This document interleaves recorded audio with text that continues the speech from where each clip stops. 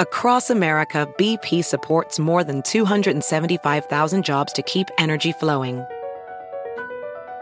Jobs like updating turbines at one of our Indiana wind farms and producing more oil and gas with fewer operational emissions in the Gulf of Mexico.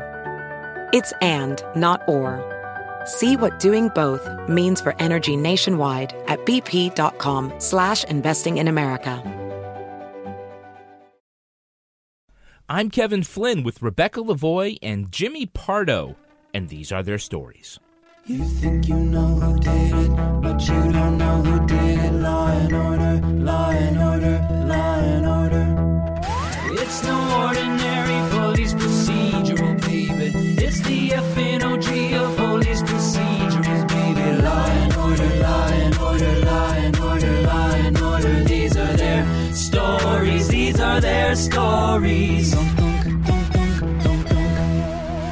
Welcome to These Are Their Stories, the podcast about network TV's most enduring crime franchise and the real-life cases that inspired their shows. I'm Kevin Flynn. Each podcast will break down an episode from either Criminal Intent, SVU, or The Mothership. And today we're looking at Original Recipe, Season 13, Episode 15, Bitch.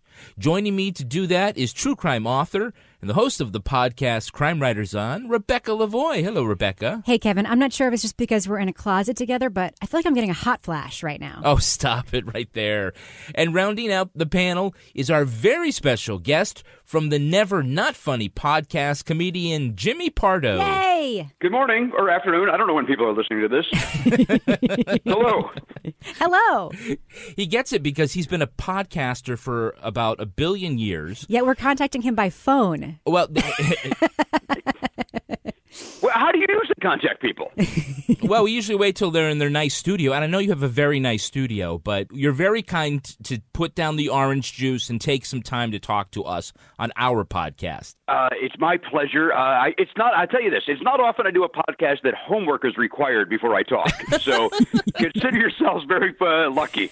Yeah. We're kind of assholes like that, aren't we? Yeah. Mm-hmm. So he just kind of wings it on Never Not Funny, which just had its 2000th episode. No, that's bananas. No, I think we're close to like 700. Okay. We're in our 20th season. Damn. Gotcha. That's And we're coming up on our 11th year anniversary, which is, I believe, at the end of March or beginning of April. I forget the exact day we started. He's like the SVU of podcasts. I know. I mean, he was podcasting before people had before real people gave iPhones. a shit about podcasts. Yeah. Did you? You got that right. Did you and Mel Brooks and Carl Reiner all invent podcasting together? Or? Yeah, we all got together. We'd all go over to Sid Caesar's house, and when we were done writing the 2,000-Year-Old Man, I said, guys, have a little something for me. You two have a bit for a lifetime. Give me something. Now, tell us about your annual Podcastathon, which is on March 4th. Oh, sure. Oh, hang on a second. There's my alarm is going off to alert me that you guys will be calling. Hang on. You can probably hear it. Yeah, It's the worst sound you've ever heard in your entire life. There it is. And now it's off. All right. Podcastathon is what if that alarm went off every time somebody mentioned a Podcastathon in my house?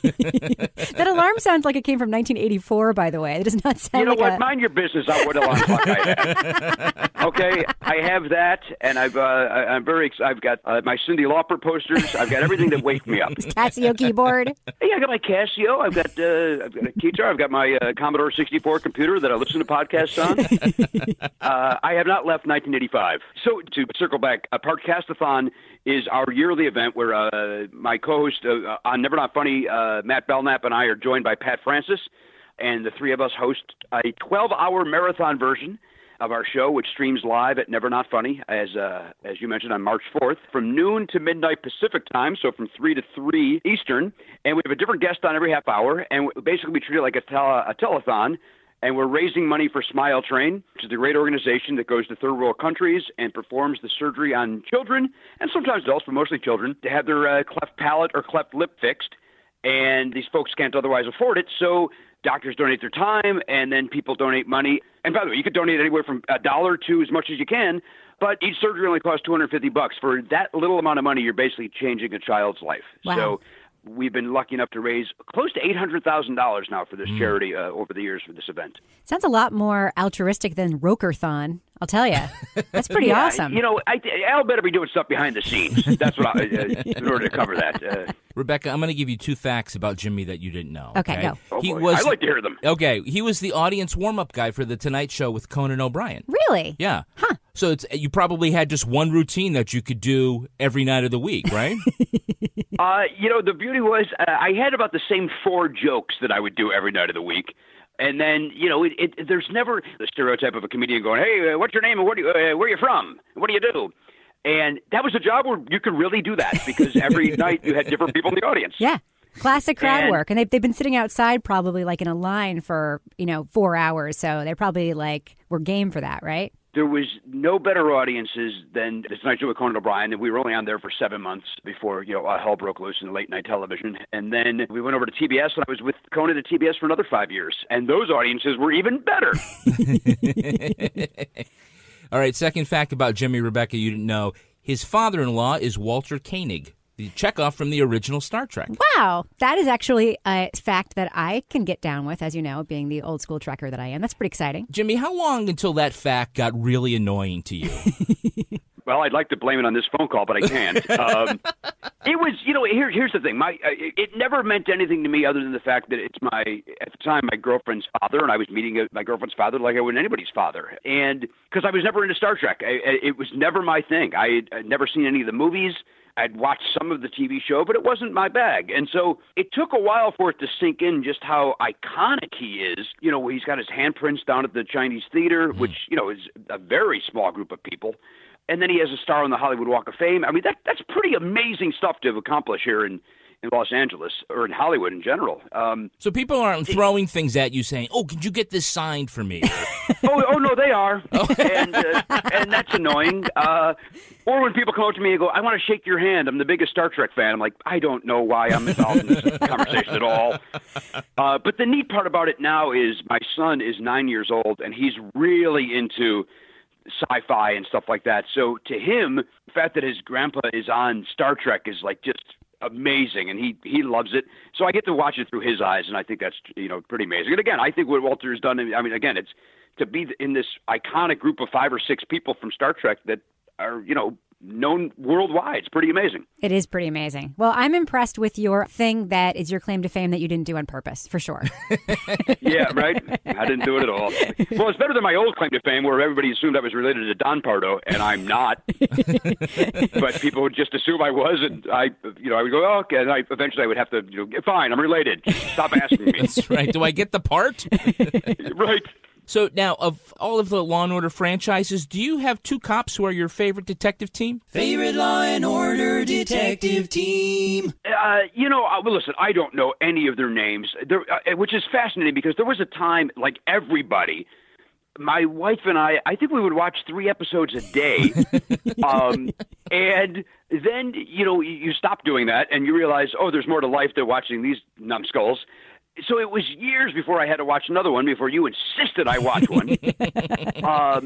I guess if I had to, though, it would be the 2 that were in this, Jesse L. Martin and Jerry Orbach. Yeah, classic choice. That's a very, I don't want to call it a safe choice, but it is a classic choice. You're not the first guest to point to Briscoe and Green as being your favorite team, even though you don't know their names. That's super fine. No worries about that. I'm thrilled that you said them out loud for me. I'm pretty sure I knew what they were, but there's a very good chance I wouldn't have. And I just watched it and took notes, so I really should have done maybe their names. And this will just show you how bad I am. My memory has just gone to hell. What was the really short-lived Law & Order franchise that it was actually fantastic? Trial by Jury or Criminal Intent? Los Angeles was one too. Oh, no one thinks that one was fantastic. Okay, yeah, he wasn't thinking of that. No, it was the one with the Lily from Cheers. Oh yeah, that's Trial by Jury. Yeah. Oh yeah, that was wasn't that great? Yeah, I liked it. I mean, we never talk about it in the podcast since nobody saw it, but I liked it. Yeah, but I'm a big fan of the sort of meta spin-off Law and Order things. I don't know, like you. I watched 3-4 episodes a day, often not on purpose, which is sort of how this whole podcast was created because I discovered that I wasn't alone in that weird phenomenon. There was a time, maybe it's still this way, right? As you know, that I think what was it, A&E and USA both were playing them like nonstop during the day, so like you got it. Bop back and forth. Aren't those the two channels? Yeah. Yeah. Oh, they still are. Sundance has it, okay. Ion. Yeah, absolutely. Oh, yeah. Jimmy, do you have a favorite prosecutorial team? Favorite Law and Order District Attorney Prosecutorial Team. Well, again, I don't know the name. Well, there's the the rotating girl who you never know who you're going to get. There was the one, you know who I liked a lot, and you guys will remember this, and again, I don't. She was a victim at one point where the plot line had to do with her wearing a scarf, maybe? Does that sound right? Like a kerchief around her neck? And then she ended up, years later, being the assistant DA, right? I'm sure. I got to be honest. Like, that's one of those wiki things that I would have to look up. Someone will tweet that at us. But Yes. it's not uncommon for these actors to come on and play a bit role, and all of a sudden they wind up in the cast a season or two later. From criminal to lawyer, from cop to bad guy, happens over and over again. That was so great about the Tonys last year, where they showed all the Tony nominees that had done their time on Law and Order. I thought that was pretty amazing. We're here with Lily Flynn, our teenage promotions assistant. Hello, Lily. Hi, Dad. Congratulations on being chosen among the thousands to take this job. Thank you. It's quite an honor. It's an honor, isn't it? You get to come and tell everybody about how they're going to sign up for our new newsletter at lawandorderpodcast.com. It's great. You get to know all the info about our upcoming shows and more. And by doing this, each episode, we're going to pick a Law and Order marathon winner. They'll get a free oval car magnet. Right. It says that they have done their 26.2 hours of watching Law & Order or SVU or Criminal Intent. This week's winner is Sarah Downs of Arlington, Virginia. Congratulations, Sarah. To be our next winner, sign up at lawandorderpodcast.com. All right, let's take a look at the first half of this episode, Season 13, Episode 15, Bitch. Well, score one for the dog walkers who discover the body of Bradley the stockbroker, beamed and bloodied at the bottom of the stairs. Your time of death comes in Saturday afternoon, somewhere in the neighborhood of 2. Bruising up and down the right side, right ankle looks broken. Falling down the stairs will do that. I doubt he tripped. Defensive wounds? There's no way that head wound was an accident.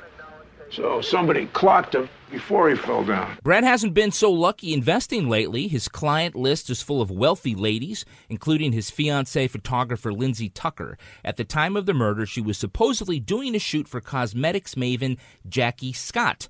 We learned that Jackie and Lindsay are mother and daughter. Both had Brad as a broker, and both had been sleeping with him, giving a new meaning to the term asset liquidity. Okay. Briscoe and Green think Jackie's answering machine message to Brad was a cover, but once Lindsay learns about her mother's affair with her fiancé, she says she's the killer. Meanwhile, Jackie tries to put pressure on her old friend D.A. Arthur Branch to get McCoy to go easy on her daughter. Now, Rebecca, I know this episode starts with your all-time favorite Briscoe one-liner. Yep. He tumbled and then got beamed.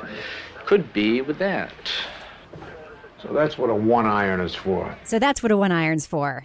Really, really obscure, like super masculine joke. Anybody who's ever played golf knows it's a useless club you carry around in your bag. But yeah, typical Briscoe, super Briscoe-y. I love it. You could almost hear like the little cymbal crash right after that one. Yeah, loved it. Jimmy, is that the professional term, rim shot? You would know. It is professional. I will own that. I will tell you there was a time in my life I carried a one iron. That's how good I was at golf at one time in my life. So that's what a now one I wouldn't carry one unless, of course, I'm going to murder somebody. Exactly.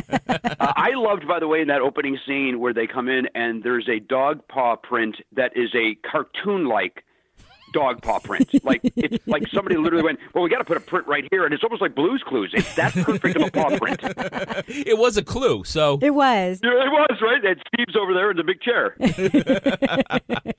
Jimmy, now this episode has a flurry of Briscoe one-liners. What is your opinion on grizzled old man snark? Have you ever actually read a prenup? No, but I should have. This year, if it's not designed by Kieselstein Cord, it's not in my jewelry drawer. Mine either. I don't think I ever met a size 2. Do you have any idea what I pay in city taxes? I do, and I want to thank you for these new shoes. You're a simple man, aren't you? I do my best. I would love the Jerry Orbach. My opinion is I love it. Love it. Mainly because what I discovered about this, and again, these are long-winded and not helpful to your show. what I discovered about this was I don't know how my wife and I watched these for 6 months straight because it's atrocious. Some of the writing is and every cliche is true. Like, really, you're getting your dress hemmed, and you got to tell the person, an inch higher, please. The cops are talking to you. Right, exactly. But how did they find the witness at a dress fitting? So just like imagine, this is what he's talking about like the bad writing, right? So like the cops are interviewing people, you go to their house, you go to their place to work. Imagine the series of steps it would have taken them to walk into a store where she is getting a dress hemmed. Like, just wait till she's back at home or Maybe whatever. Maybe she checked in on Facebook, and that's how they found her. Right? And also, by the way, I want to know that you guys who are obviously obsessed with it, with this episode, was the two scenes that were shot outside. One where they were talking to Lindsay the one time, like outside of the courthouse, where the wind is literally knocking Jerry Orbach's wig off his head. Yep. And then the next one where they're trudging through the snow. And it was like all I was thinking as a guy that's literally had 4 roles in his lifetime on television was, oh my God, I couldn't imagine shooting those scenes for 6 hours out in that weather. Yeah, it's like we have to do this walk and talk. It has to be a walk and talk. It has to be outside. Right? Like the fact that it was outside added nothing to the plot. So the idea that they couldn't just like swing into some building and like do it in the lobby of one of those Fifth Avenue apartment houses they were walking by was absurd. Well, there was an awful lot of scenes taking place in New York skyrises, and I think that maybe they said to the writers, "Hey, man, can you write something where we're going to be inside for most of the time? Because this really sucks." Right. At some point, Orbach didn't turn to somebody and go, "Seriously, guys, how about even in my trailer? Can we do it somewhere other than this?" Don't you know who I am? I'm the goddamn star of this show. I was on 42nd Street. I was Baby's dad in Dirty Dancing, for God's sakes. I was the voice of Lumiere in Beauty and the Beast. I sang Be Our Guest. Freezing. Yeah, now I'm out here freezing. But I do like the interviews when they always have to interview the society dowager. Yeah. And it's like, homicide detectives, Consuela, bring us some tea. CC Vanderveer. That's right. I do like that just by the name, CC Vandermeer, whatever her name was, like Briscoe immediately knew she was going to be a rich person. And I'm just thinking like, that was actually just bad writing. Their name was CC Vandermeer. But yeah, they're always either calling on their servants or dismissing their nanny or getting some fancy rich person problem solved, like getting your, evening gown hemmed that your rich boyfriend just bought for you. It's very, very tropey with the rich people in New York. Oh, God, so perfect. That's amazing that, because, we always would joke about it. And again, it became so cliched to make fun of it. But when it's just people doing the menial job of a busboy who just can't put the tray down to talk to the cops, it never dawned on me to think about the rich people where it's like how ridiculous that aspect of it is. Yeah, their job is just to be like douchey to the people around them, basically. That's their job that they can't stop doing. I've never met anybody that wrote on the show. I've had some friends that were on the show, because, of course, the Hackney joke is that if you're an actor in L.A. or in New York, it's basically jury duty. It'll be your turn eventually. But I never met anybody that wrote on it. I would like to, and then apparently I would have to keep my mouth shut because I'm sure I would insult him within the first 2 sentences. But I think they were certainly playing with the convention of Law and Order a little bit in this one with so much of the winking. Like, Briscoe had a one-off line in every scene. I don't think I ever met a size 2. You mean like that? Yeah. Right, yeah. Apropos of nothing. It's like, we're going to go for it in this one. We're going full Law and Order in this script. They were, and a good example of that is when they're talking to the daughter, Lindsay, about Jackie, and saying that they think that Jackie committed the crime, and, her first response is, "That's sick. She slept in the Lincoln bedroom." I don't even know what that means to this second. A little weird. Did she bring a golf club with her to the White House? Is that possible? Hey, we have it's that guy. Hey, it's that guy. And, well, the way that she's written as a tough man, she may as well be a guy. Who recognized the actress who played Jackie Scott? I want you to tell me who that is because there were some scenes where I didn't understand why this woman was cast. Like she went from being a great actress to why didn't they do a second take in this? Oh, and by the way, speaking of that, what you just said, the scene where they open up the door and she's smoking a cigar like a cartoon character. Oh my God! Yeah, cigars gross me out to begin with, and then when a woman is smoking a cigar for whatever reason, it's just. Everything about it's wrong. And so then when they open those doors and there's this woman who just delivered a horrible scene and now she's got a cigar, everything was bad. I want to get to that a little later, that the way they wrote her as essentially as the man, right. the woman in the man's world. Which that was so comes up apropos quite a of bit. nothing, you know? But the actress is Lucy Arnaz, Desi and Lucy's daughter. It was. Oh, my Yeah. God, it is. You're right. Pick a lane.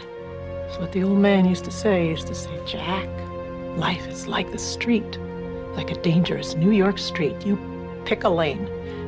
Then don't you let anybody ever cut you off. You can't cut me off, Arthur. Yeah, she was one of the original Desi Lou productions. Oh, very funny. Ah. What other things was she in? Don't steal that, Jimmy. Don't steal that. It's gold. What other things was she in? Well, she was in, with her brother Desi Jr., they co-starred with Lucille Ball for 6 seasons on Here's Lucy in the 60s and 70s. So this was like a child actor, all grown up kind of thing. Yeah. Huh. Yeah. But then she also would like appear on game shows, and she would be like, she was kind of like a Zsa Zsa. She was kind of famous for being famous after a while. Right. Well, she's got a big piece of that Star Trek money, right? Because wasn't Star Trek a Desi Lou production? I don't know. Go ask your father-in-law. See what's... I don't think it was. I think it was a Paramount thing. That wasn't... We'll have to look that up. Let's I'm wiki sure it. the rights for that got passed around like a woman on a pirate I ship. got to be honest. If this is the first I'm hearing about it, that can't be true, because I'm sure that my father-in-law would have some sort of a Lucille Ball story or a Desi Arnaz story. And I think her mom is like the greatest comedian of all time. Right. And I kind of feel like she's like Billy Joel and Christy Brinkley's daughter. Oh, where it's poor like, Alexa, right. Like she's got like her musical talent and his looks, instead of the other way around. Yeah, not everybody thinks that that's true about her, but you're not the first person to say that for sure. Can I just ask one question about the beginning of this episode, like the setup with the stock stuff? Yeah. The super convoluted explanations of stock stuff on Law and Order, I don't get it. I just don't. All I know is when I see a lot of monitors in a scene, like there's going to be a stockbroker trying to explain something, and I'm like, I don't know any more after the end of the scene than I knew at the beginning of the scene. Am I alone? Yeah. Wait till they go back and tell Van Buren what they found out. Then it'll be in English. Yeah. Right. You know what? It's hysterical you say that, because that's kind of what I thought. Like, I glazed over during that scene, with the exception of the fact that was the first time that there was somebody that, for no reason, was very helpful out of the gate. He wasn't, he didn't question them. He just immediately just was like, yeah, let me go rifle through their papers for you. Well, it's because he's in an office. Now, when they're chasing guys, on the street, the guy looks up, gets one look at the cops, and just runs the other way. We never see a guy like in an office, like just drop all of his files and run through the cubicles. Right. Just scatter away. Right, but wouldn't it be reasonable for someone who had someone's financial records to like put up a little bit of resistance before That's just what I thought, handing them the over to waitress, the cops? she puts up a problem, or the dressmaker, not now, very busy, to the nanny.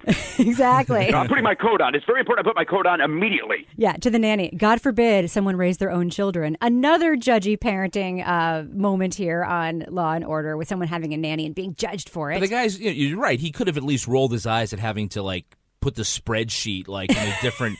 I have to sort this by amount of money lost. All right, God. That's 3 clicks of the mouse. This guy was very happy to do it. My pleasure. Now, I don't care how rich you are. If your mother sleeps with your fiancé and she asks you to take the fall for killing him, you've got to say no. I didn't understand any of that. The nonchalance with which everybody was apparently sleeping with Bradley, the victim, the women who were talking about like, I went on a date with him last night. And that the fiance, Lindsay, was just like, yes, but they don't mean anything to him. It was really, really weird. And I don't know if it was just like bad editing or bad writing, or if we're supposed to be like, rich people are just different than we are in the way they think about what relationships are supposed to be. It was weird either way. Let me ask you this, because maybe I missed this. Did we ever at least see a photograph of this Brad? Was he that strikingly handsome? Not when he was covered in blood at the bottom of the stairs. I think that's where we saw him. Yeah, face down. So we didn't really get great. a look. No wonder. I can see why everybody's banging around with this guy. He looked great. Yeah. All right, let's take a look at the second half of this episode. After springing Lindsay, they hear on a wiretap that the daughter took the fall for the mother for the sake of their multi-million-dollar cosmetics empire. Still searching for a motive, Sutherland finds a suspiciously timed stock dump made by Brad for Jackie. She talks to an oil tycoon, blah, blah, blah, stock market, blah, blah, blah, stop loss order, blah, blah, blah, rich people problems, blah, blah, insider trading. Once arrested, Jackie claims an unusual defense. My client intends to plead not guilty by reason of mental defect. I can't wait to hear what comes next. As a result of hormone replacement therapy withdrawal. Menopause rage? Give me a break. Replacement therapy gave her menopausal rage. And all over America, husbands were saying, well, we don't want to be the deciding member on that jury. And we get sexist husbands all over America. Thank you for clarifying that, Rebecca. We get not one, but two psychologists. Both Olivet and Skoda evaluate her. Olivet isn't buying it, but gets beat up on cross-examination. The defense calls Skoda, who thinks the menopausal rage claim is medically plausible. With a conviction in doubt, Branch confronts his old friend. Unless she takes a plea, he threatens to indict Lindsay and personally try her with a focus on taking apart the business empire. So Jackie relents. So, menopause caused me to kill a man. Jimmy, is there any way guys like you and I can talk about this without being physically assaulted by the women in our lives? Or by anybody, I think, in our lives. I literally found that to be so, like, 1974, like that plot line. It just seems so dated to me. Well, I guess it is. This episode's 20 years old. Yeah, it also just came out of nowhere because, like, there's nothing about this woman in any of the scenes that she's in any part of the episode. You don't see her raging about anything. You don't see her doing anything that's other than just sort of her flat, I'm a cosmetics executive affect and smoking that cigar that one time. You don't get any sense that there could be anything else going on. So you know as a viewer that it's just a bullshit defense without any basis because you haven't seen any clue of it. So it wasn't really like a plausible plot twist for me. I don't know. Maybe I'm overthinking it. It's Law and Order after all. I do not think you are. I think you're exactly right. We didn't see any indication that this woman could fly off of the handle at any moment. I think that's definitely a defense that a female attorney would have to broach with her client. Now, Jackie, I'm just spitballing here, but any chance that, this was, I don't know, menopause? May as well say, maybe you're gaining some weight and... Oh, Jesus. You may as well go the full Monty. Exactly. Yeah. Well, one of the things I think that you pointed out that was the more interesting sort of sexist thread in the episode, but of course this episode doesn't actually point that out, so it's sort of like... lost, it never gets picked up, is the Skoda versus Olivet dueling psychiatry situation. She made it to the top in male society, and now that she's in trouble, she's a damsel in menopausal distress. What do they say about an estrogen-depleted woman carrying a loaded gun? That's not science. It's a bumper sticker. Don't tell me you're buying any of this nonsense. Of course not. But a jury might. Was HRT withdrawal the reason she murdered someone? No. But I got to tell you pump anyone full of enough drugs and then remove them, it's got to affect both emotion and behavior. Olivet's a woman, and she's the one saying this defense is bullshit, but Skoda is the dude, and so the defense puts the weight on him to sort of say, it was really, really uncomfortable for me, and also I think the strongest part of this episode by far were the dueling psychiatrists on the stand section of it. I think we took a break from the Arnaz acting. I think that's why it was the strongest part of the episode. We got to see J.K. Simmons.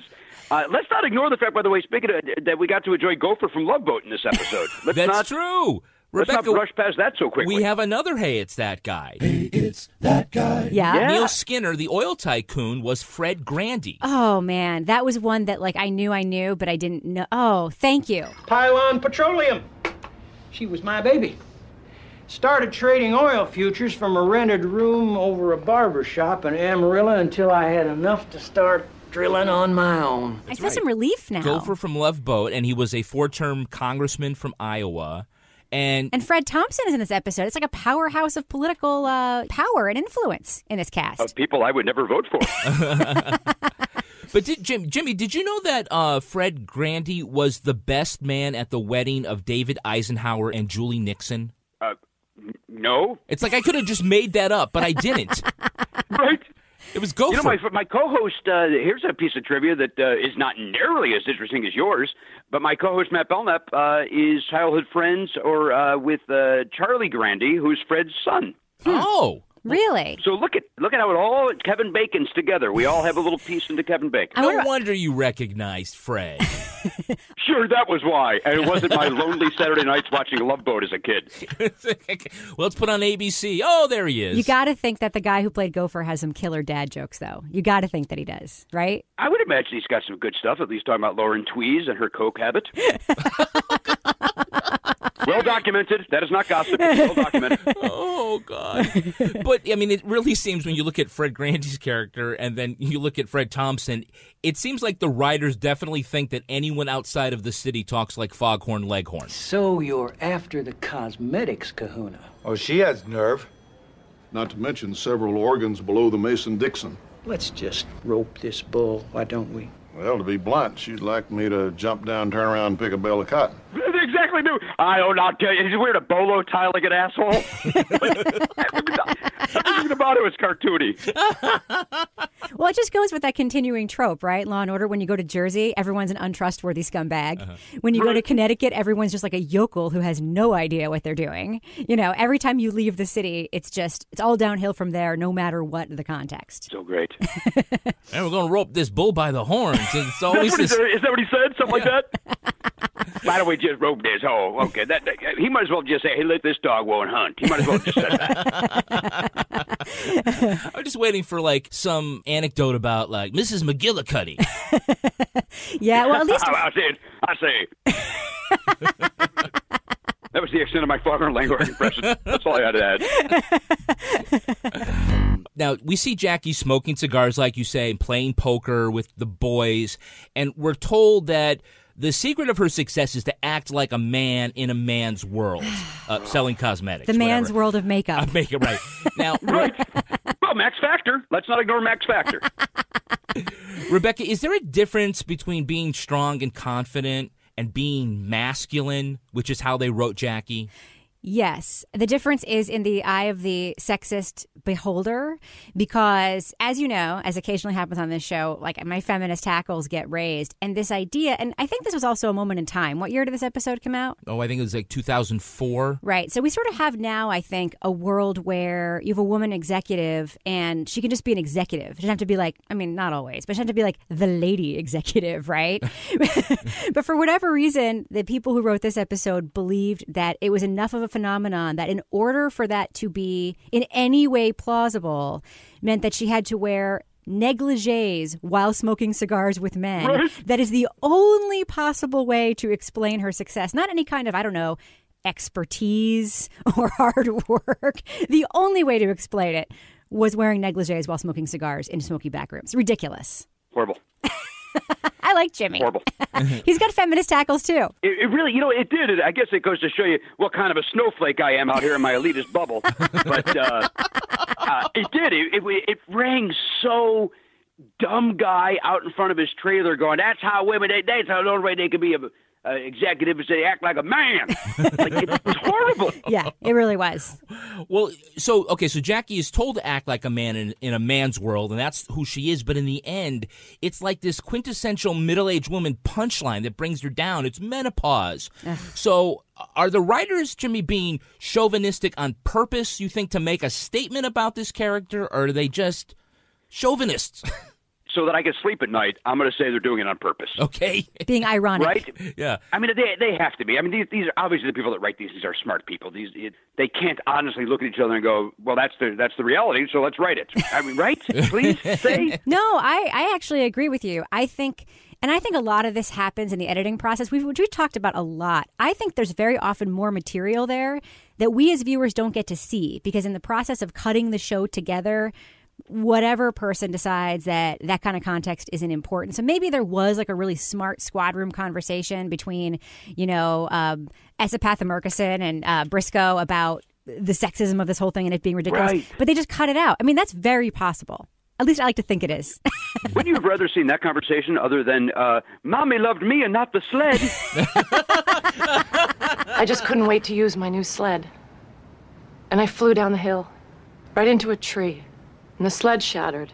And I thought, oh my God, she's going to kill me. She just bought this sled. But she picked me up. And she ran all the way to the hospital. She loved me, Arthur. Not the sled. What a way to think your mother... I mean, I understand that's the whole turn of the episode, but you want to talk about horrible writing. That's what you settled on? Yeah, exactly. Rosebud. I fell down and she didn't hug the inanimate object. She came to the human being. Which I was calling bullshit because I said, She just stole that from Kramer versus Kramer. Exactly. It was 100% stolen from Kramer versus Kramer. I don't remember who won that battle. Was it Kramer? Oh, yeah. It was close. I know you guys are in the legal TV shows and movies. I don't remember it clearly. Well, we did get our degrees from Law and Order University. At Hudson University. Oh, yes, Hudson University. We are Hudson, where the bad guys go to school. You guys go to Hudson? Good for you guys. It's very competitive. I know that we have to get to the reason why Jackie, killed the stockbroker, but is the average person going to follow that CNBC explainer about getting double-crossed on a stop-loss order? Nope. Next question. I'm not going to lie to you guys. The only reason I didn't cancel this appearing on this podcast was I would hope somebody would explain that part of it to me. Okay. No idea. No idea. And even when she went over $32,000, I was like, tell me more than that, because I still don't get it. I mean, it wasn't the idea that she was like very, very, very rich, so this wasn't like a lot of money to lose, so why would she risk everything? Yeah, it's $500 million, and I did the math, right, on percentages. Right. Like, if for my salary, if that $32,000 based on Jackie's, that is 0.00003 cents of a cent. Oh my gosh. Would you murder over that? That's a Subaru Forester right there. I don't know if I'd murder over it, but $32,000 isn't nothing, I guess. I don't know. Maybe if I really didn't like to lose. But if you had menopausal rage and a 1-iron just happened to be lying around. Which she knows how to use because she plays in a man's world. I still don't get why she ended up having to kill the dog, though. Did she kill its dog dead? The dog was dead. Yeah, the dog was dead. Oh, she's in a fit of rage, guys. But this is the thing, and Jimmy, I don't know if you felt this way too. It's sort of like the black hole that is the stock explanation. We never actually got like a satisfying theory of the crime. Like you went there and this is what happened and then this happened and this and we know this. That never happened. It was just like we accuse you, but there didn't seem to be any evidence that she did it. Am I crazy? Wrong about that? I don't think so. But wait, let's not ignore what you just said. Let's remember that opening scene, and I know we're going way back. And we can ignore this, by the way. When I say let's not ignore this, I'm not in charge of this show. When you say that about the dog, it just dawned on me. Like, all right, so the dog sees the dead body, walks around it, makes that perfect Blue's Clues paw, and then she goes, nope, you got to die too. Then she kills the dog? Apparently, yeah. Wouldn't you kill the dog first because he's barking that you just murdered? I mean, what's going there's a lot of holes in this thing. Well, what kind of stupid dog would just sit there and watch his master get, bludgeoned by okay. I don't know. Is this some kind of game, boss? What are we doing this weekend? Right. Well, that's makeup maven Jackie. She wouldn't be killing my master. Yeah, it was just distinct lack of continuity between what we saw at the beginning and what it turned out to be. And it's like, that was only, especially now watching it on demand, like that was only 38 minutes ago, guys. Like my memory is not that bad. Right. I agree, 100%. I think there's, obviously was some effort to sort of shoehorn in the rip from the headline story, which nobody could guess what it was, with the, that's in the middle between the front and the back side of it. So, because you have to get like a really serious crime and not just, I lied to the FBI. I'm going to call BS on your guessing what it was thing after we hear the rip from the headlines thing, because I know what it is, I think. But like, there's a lot of reasons why it shouldn't be that, too. Can I guess what do we think it's the Martha Stewart? Oh, yes. Yeah. But in no way resembles it except for the stock thing, right? Let's talk about that after. Okay, yeah.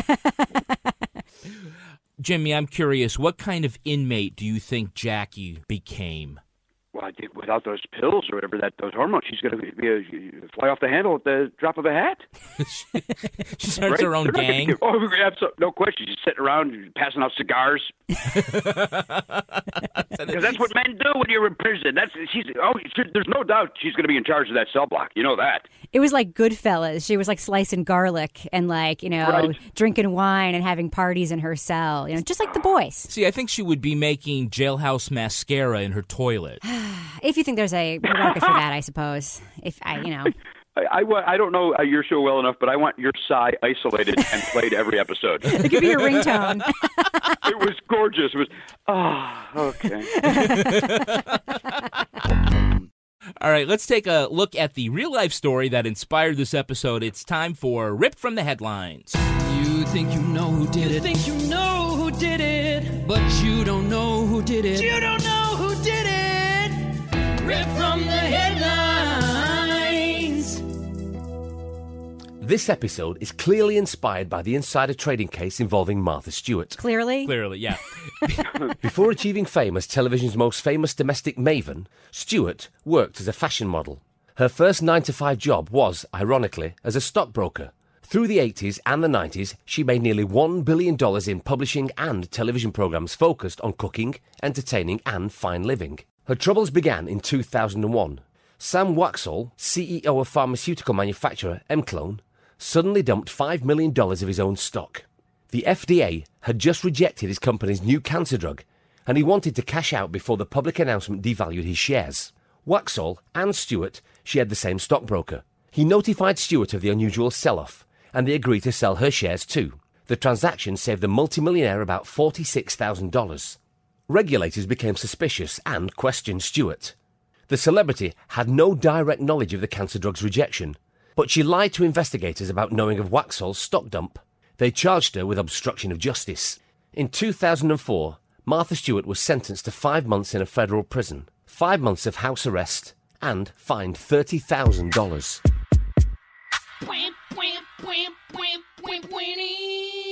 Now, Jimmy, what's your take on Martha Stewart? Well, I think she's dynamite. Now she's hosting a show with Snoop Dogg.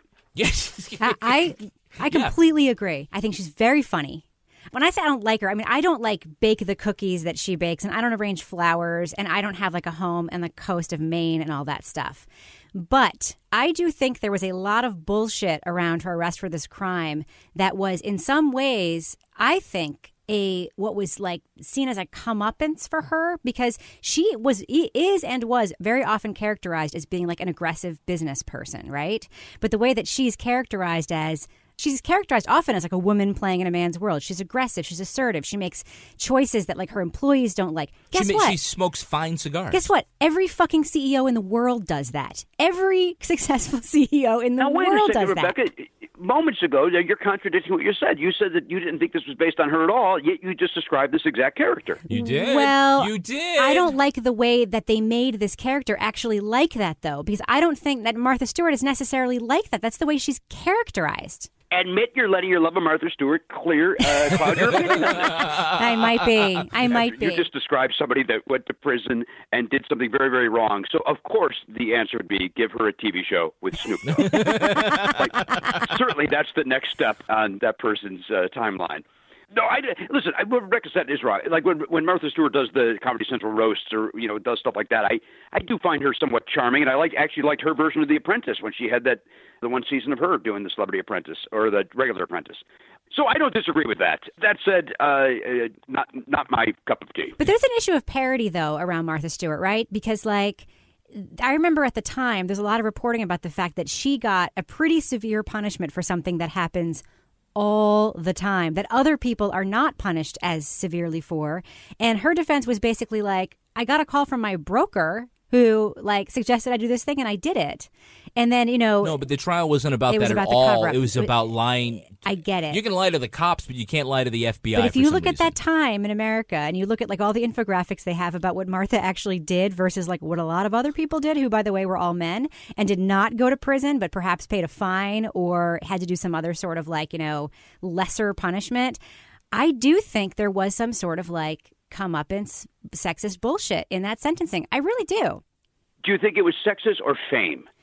I think fame played as much into it as sexism did. That's, again, just a comedian's point of view. Yeah, you know what? You probably do have a point there. Side note, there are a lot of really interesting stories about Martha's persona in prison and the women that she was in prison with and what they got out of their confinement with her. I suggest you link to some of that on this webpage because it's really interesting. These women are now like making blankets and like know how to bake things. Like it's super freaking interesting. Yes. Yeah. Do you remember at the right before the Martha Stewart trials where everybody was outside of the courthouse chanting "Lock her up"? Remember all that? And then remember how much fun that was? Some of those people saved those signs. Right, they're reusable, which is something they learned from Martha. So it was perfect. Now, there's sometimes, Jimmy, there are things that you think are career enders, and they just aren't. It wasn't for her. Like you said, sometimes for famous people, that's it. They go to jail because of whatever, tax evasion or drunk driving, and that ends their career, and you think that's going to do it. And other people end up with a second act. Yeah, like look at like a great example is Wesley Snipes. Wesley was a terrific actor who probably now can't get anything more than a C-level movie, right? Because of tax evasion, right? Yeah. Yeah, something like that. Yeah, something boring like that. Something boring that's only taking down our country. It's only taking down our country. Yeah. The only time you hear about Wesley Snipes now is he's become like sort of like a meme about like dark-skinned men. It's like he's Wesley Snipes black. I think that's really sad because he did have like a pretty full career. He did add to the, lexicon of the 80s and 90s. Yeah, he was great. Film industry he was for a good sure. Actor. Yeah. Jimmy, I'd like to know if you got an invitation, would you do the potluck dinner show with Martha Stewart and Snoop Dogg? So that's funny you say that because one of the very few times I brought my son to the Tonight Show, the little boy who was in Where the Wild Things Are. Mm-hmm. I brought my son to meet the little boy who starred in that movie, and the other guest that day was Snoop Dogg. And I was like, of all days to bring my son. And sure enough, there was like, okay, we can't stick around. We got to get out of here as quickly as possible. What's he famous for, Daddy? Yeah, I don't know, son. I think it has to do with abusing women. Let's go home now. If this man offers you brownies, do not take them. Right, they are not a delicious treat, son. That's going to do it for us. We want to thank our guest, Jimmy Pardo. Jimmy, where can listeners follow you online and help you out with Podcastathon? Of course, everything's at jimmypardo.com. Twitter is at Jimmy Pardo. And then the Podcastathon March 4th will stream live at nevernotfunny.com. Again, it's 12 hours. We're raising money for Smile Train. There's a different celebrity guest or musician or actor or comic every half hour. And it's for a great cause, and it's nonstop fun. And Rebecca Lavoie, how can listeners follow you? Can I just say one thing first? Yeah, sure. My favorite episodes of At Midnight contain Jimmy Pardo. So if our listeners have not checked out At Midnight and want to, look for episodes that have Jimmy Pardo in them. He's my favorite panelist on that show. But anyway, if you want to follow me on Twitter or Instagram, you can find me at Reb Lavoie. And you can track me on Twitter at Kevin P. Flynn. You can also tweet to us at Law & Order Pod. Our newsreader was Cy Frater. Our theme music was composed and performed by Uncanny Valleys. Line editing by Henry Lavoie. Content assistance from Travis Roy. If you enjoy this podcast, leave a review on iTunes. It helps others discover this program just like you did.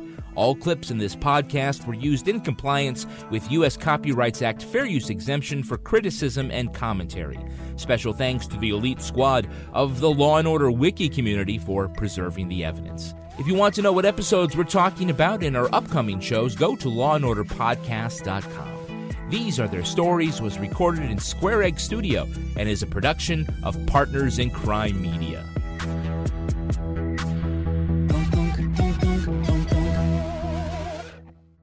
Partners in Crime Media. BP added more than $70 billion to the U.S. economy in 2022 by making investments from coast to coast. Investments like building charging hubs for fleets of electric buses in California and starting up new infrastructure in the Gulf of Mexico. It's and, not or. See what doing both means for energy nationwide at bp.com/investing in America.